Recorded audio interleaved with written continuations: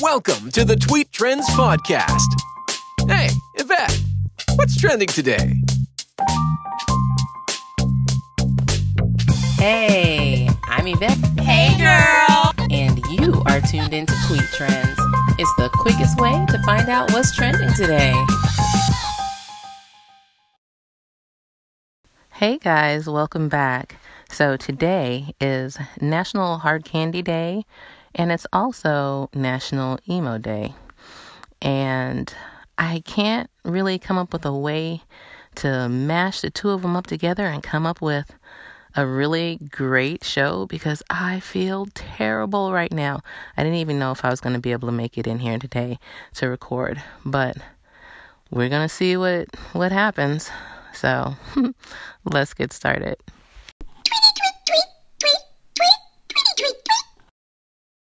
So my original plan was to interview either an artist or a group that was in the emo genre, and because I've been feeling so bad lately, all of that just fell by the wayside. So I ended up just doing a lot of reading on the topic, and there's a couple of books out there that people have written that they're highlighting the roots of emo. And after reading it, it was very confusing because then they talked about screamo and all these other different genres that kind of fell out of emo. And I'm just kind of like, alrighty then, And then some of them, they were saying that although people claim that this group is, and this group is, but they really aren't true to the game, so to speak. And I'm just like, oh my gosh, I didn't mean for this to be this difficult. But the information that I found was really interesting.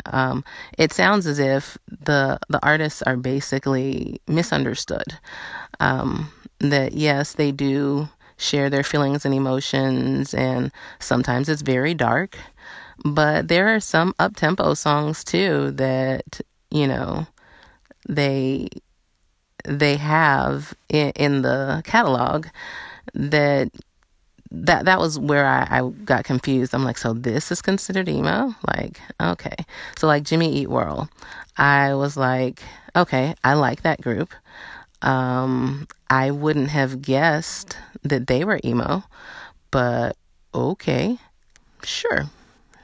So long story short, the jury is still out as far as I'm concerned on what is exactly emo, what qualifies and what doesn't. So I'm going to continue to look into it and possibly find someone to interview just to kind of get an inside look on what somebody in that genre feels about how they're represented.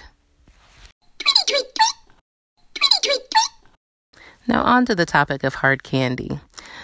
When I was a kid going to church, if I sat next to my grandmother, at some point in the service, she would dig in her purse and find some hard candy. 9 times out of 10, it'd be a peppermint. And honestly, as a kid, I did not respect peppermints. Peppermints were like the bottom of the totem pole. Who wants that? Yuck. Granny, don't you have a Jolly Rancher or something? I don't want a mint. But now that I'm an adult, mints are okay, because if your breath is bad, a mint will clean it up real quick. If your sinuses are blocked or having issues with it, you can probably open up your sinuses with a mint candy. There are just so many pluses to the mint candy that I think as young people, we miss it. We're not there. We don't know. It's okay because we just don't know. But hard candy, Granny, you knew. Big ups. So I thought I was going to be able to make it through 3 segments, but I'm back in the bed now. I am so drained. This is amazing.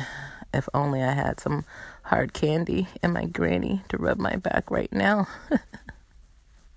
Maybe I'll listen to some emo, and I'm sure it won't make me feel better, but oh gosh, I don't know. But anyway, guys, Before you head on out, do me a favor, head on over to Twitter and follow me at Hey Yvette. That's at HeyEvette, or just look for the hashtag Tweet Trends. Please, oh please, oh please, send your prayers up for me that I'm going to feel better soon. And I will chat with you guys on Christmas Eve, Tuesday. Bye, guys.